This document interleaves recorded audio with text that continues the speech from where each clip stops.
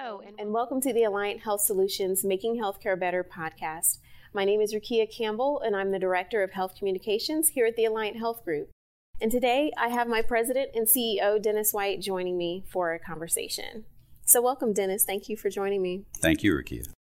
Dennis has been the President and CEO of Alliant Health Group for the past 13 years and has been with the company for the past 23 years. So Dennis, I'm sure in 23 years you've seen so much growth and change for this organization.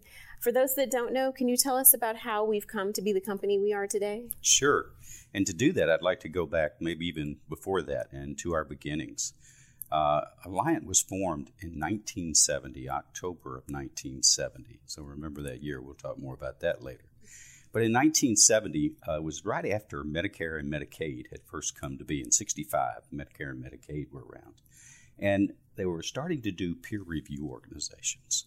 And they wanted to look at Medicare and Medicaid to ensure the quality of the services that were being provided to those recipients. It's kind of strange as we look at healthcare reform today. Back then, one of our board members said in early 1970s, he said, "Do we really want to get into this Medicare and Medicaid business that's only going to be around for a couple of years?" Kind of interesting, you know, how things kind of repeat themselves in history. But anyway, at that time, organizations like ours was formed from the medical associations. So all of the organizations that were peer review organizations at the time kind of stemmed from the medical associations and started their work to do peer review. Well, in this day and age, and back then too, conflict of interest was an issue. So the medical associations doing peer review for their own members kind of presented a little look at conflict of interest. So our organization broke apart from the medical associations very shortly after it was formed, and we continued to do peer review. First few years, of course, were struggling years, and we have grown through the years and changed through the years from peer review to quality improvement. And quality improvement is where we are today. I think in the late 80s, we started to think quality improvement instead of peer review, more so for the provider community. So that's kind of where we got to. And today, we are a quality improvement organization, still do some review work, but quality improvement and trying to help improve healthcare, and which gets us to our tagline that we use, making healthcare better. So we've been around about 50 years now, and it's been fun. Great.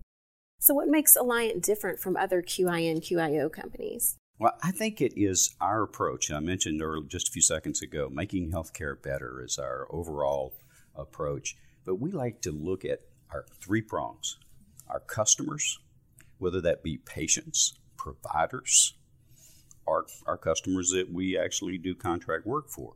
But patients first, putting the patient first. That is so important in our business today and in healthcare, because we're really changing there today in healthcare, that patient piece of healthcare. The next piece is we are clinically led. I like to believe that our clinical leadership, we have great, strong physicians on our board and in our organization that make us a strong organization. And then lastly, being today data-driven. Everything is data-driven today. Maybe to a fault, but data-driven. Everything is data-driven. You have to show results, prove results, continue to improve care. And yes, you have to measure things to make sure that we make improvements. So in quality improvement, data is very important. So that three-pronged approach is really important to our success. Wow. So in the past 50 years, I know we've celebrated lots of milestones. Are there any instances in our work that you can remember or recall or know of that you feel like we've really made a significant impact as a company? Well, I guess, I kind of give some general things that we've done. Some of the things that we do as an organization is like improving the health care of patients through diabetes and teaching patients how to eat better. It's often said that food may be the best medicine of all.